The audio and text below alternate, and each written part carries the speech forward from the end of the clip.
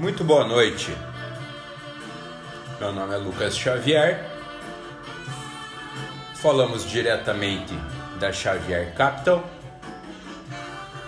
dia 27 de julho de 2020, cidade de Itajaí, Santa e Bela Catarina, mais um Começando a Semana.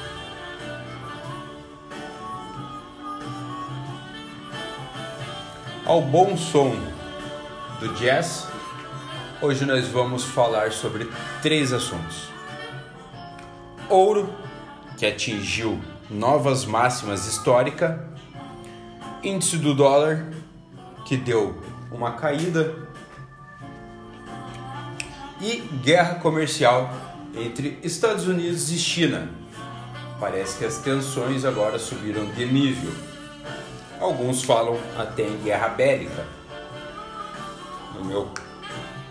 Na minha opinião, não é mais tempo de guerras bélicas entre nações no nosso planeta. Mas nunca se sabe, né? Vamos lá. Eu vou começar falando sobre o ouro. O ouro é um metal precioso que é explorado e disputado pelas nações há muito tempo. E para os investidores é um ativo que é usado como porto seguro. Um ativo que eles chamam de reserva de valores. E por que o ouro tem essa função de reserva de valores? O ouro, ele já tem um estoque conhecido no mundo inteiro, todo mundo sabe a quantidade de ouro que tem no mundo. E apesar de ter novas minerações, novas explorações de ouro, essa quantidade ela não aumenta drasticamente. Então é fácil de prever, de calcular qual que vai ser a demanda, qual que vai ser a produção e qual que é a quantidade que teremos nesse ano, no ano que vem. Isso torna o ouro fácil de controlar e com pouca volatilidade. Logicamente que quando o ouro chega em novas máximas, que nem está acontecendo hoje, a mineração fica mais interessante. Então provavelmente a gente tenha um pouco mais de produção e extração do ouro no próximo semestre, o que também ajuda a equilibrar o preço.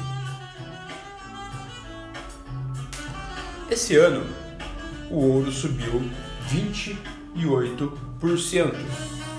No momento da nossa análise, ele estava sendo cotado a 1936, 10 pontos acima da sua máxima, que foi em agosto de 2011.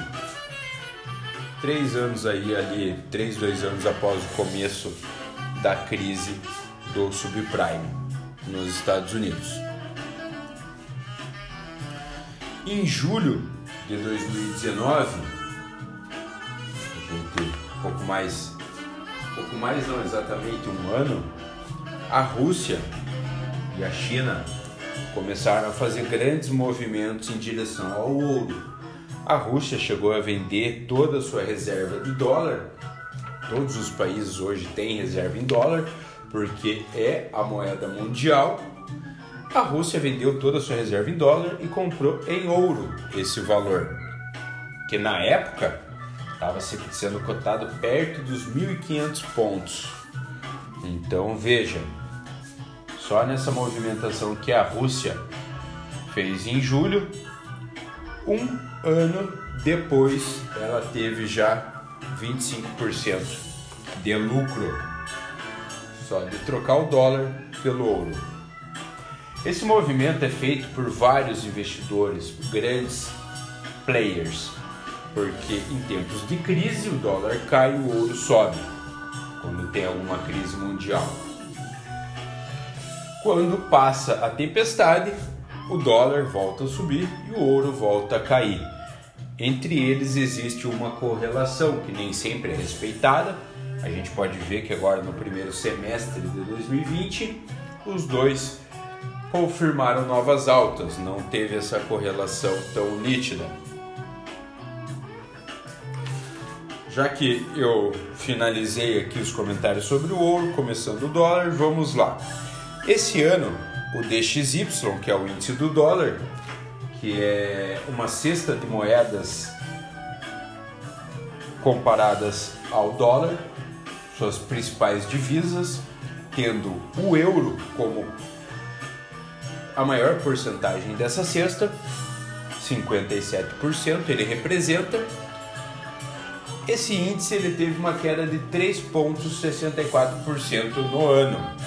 Lembrando que até semana passada ele não tinha queda nenhuma. Esses 3,64 foram exatamente de sexta até agora.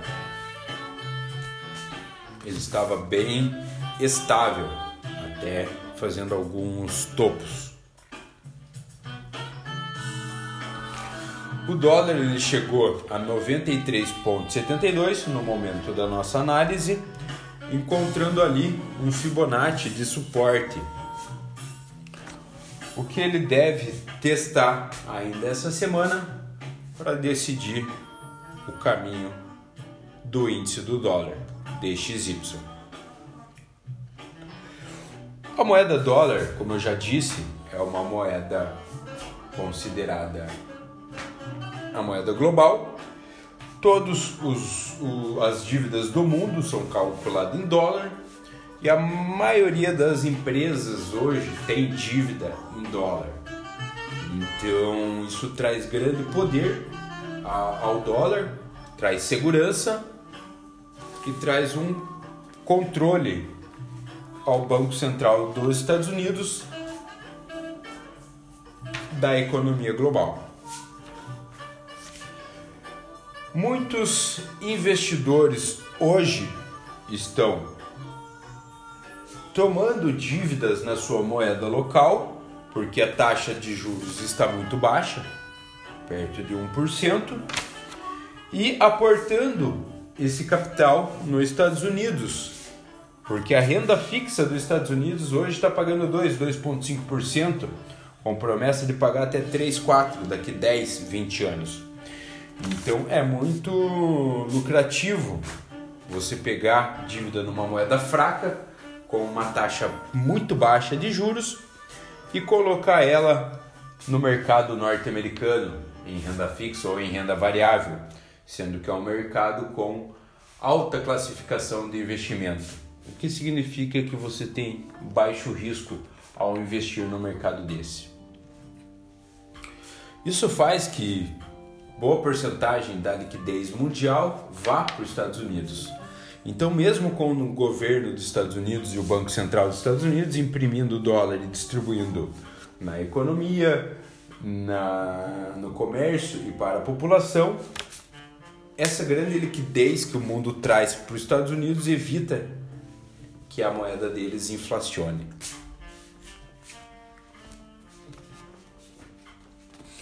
Agora nós vamos entrar aqui no Trade War, guerra comercial entre Estados Unidos e China. É bem interessante essa parte, porque o ouro, o dólar, eles fazem muito sentido nessa guerra comercial. A China, mesmo sendo rival dos Estados Unidos e indo na direção de uma disputa pelo poder da economia mundial, porque os Estados Unidos têm essa hegemonia há muito tempo, ela trabalha com dólar no país dela, porque ela desvaloriza a sua própria moeda na intenção de ganhar no câmbio.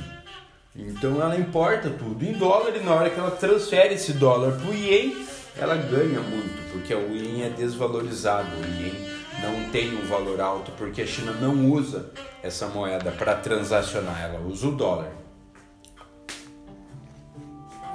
é uma grande jogada do governo chinês. Os Estados Unidos, ele mandou fechar o consulado chinês, alegando que a China escondia espiões e dados que estavam sendo armazenados dentro do consulado sobre economia e empresas dos Estados Unidos para espionagem. A Huawei também está sendo excluída do sistema norte-americano. Eles estão bem energéticos para fazer esse afastamento da empresa do sistema de 5G pelo mesmo motivo do fechamento do consulado, alegando espionagem da China. Em retaliação, a China também mandou fechar o consulado norte-americano no seu país. Na nossa visão aqui na Xavier Capital, nós temos que ficar atento a essa guerra comercial, porque quanto mais aumenta as tensões, mais os mercados ficam voláteis.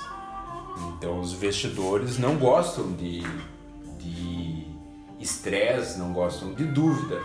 Um bom mercado, um mercado seguro, é um mercado estável, sem estresse, sem dúvidas, todo mundo sabendo o que vai acontecer. Não é o que está acontecendo no momento, pela pandemia, pela crise econômica e pela guerra comercial. Isso daqui pode ser um novo gatilho para uma nova entrada de baixa, tanto do dólar quanto da bolsa norte-americana. Sem falar também que a pandemia andou complicando algumas cidades nos Estados Unidos, forçando eles a fecharem novamente os comércios e pedirem o afastamento social ou até mesmo o lockdown em algumas situações, o que faz parar de girar a economia norte-americana. No lado oposto, nós temos a China, que apresentou um dado de 13% de lucro no sistema industrial, na produção industrial deles essa semana. A China começou hoje uma grande semana aí que nós vamos ter de anúncios de dados, e se eu não me engano, quinta-feira tem anúncio da taxa de juros pelo Federal Reserve, Banco Central norte-americano.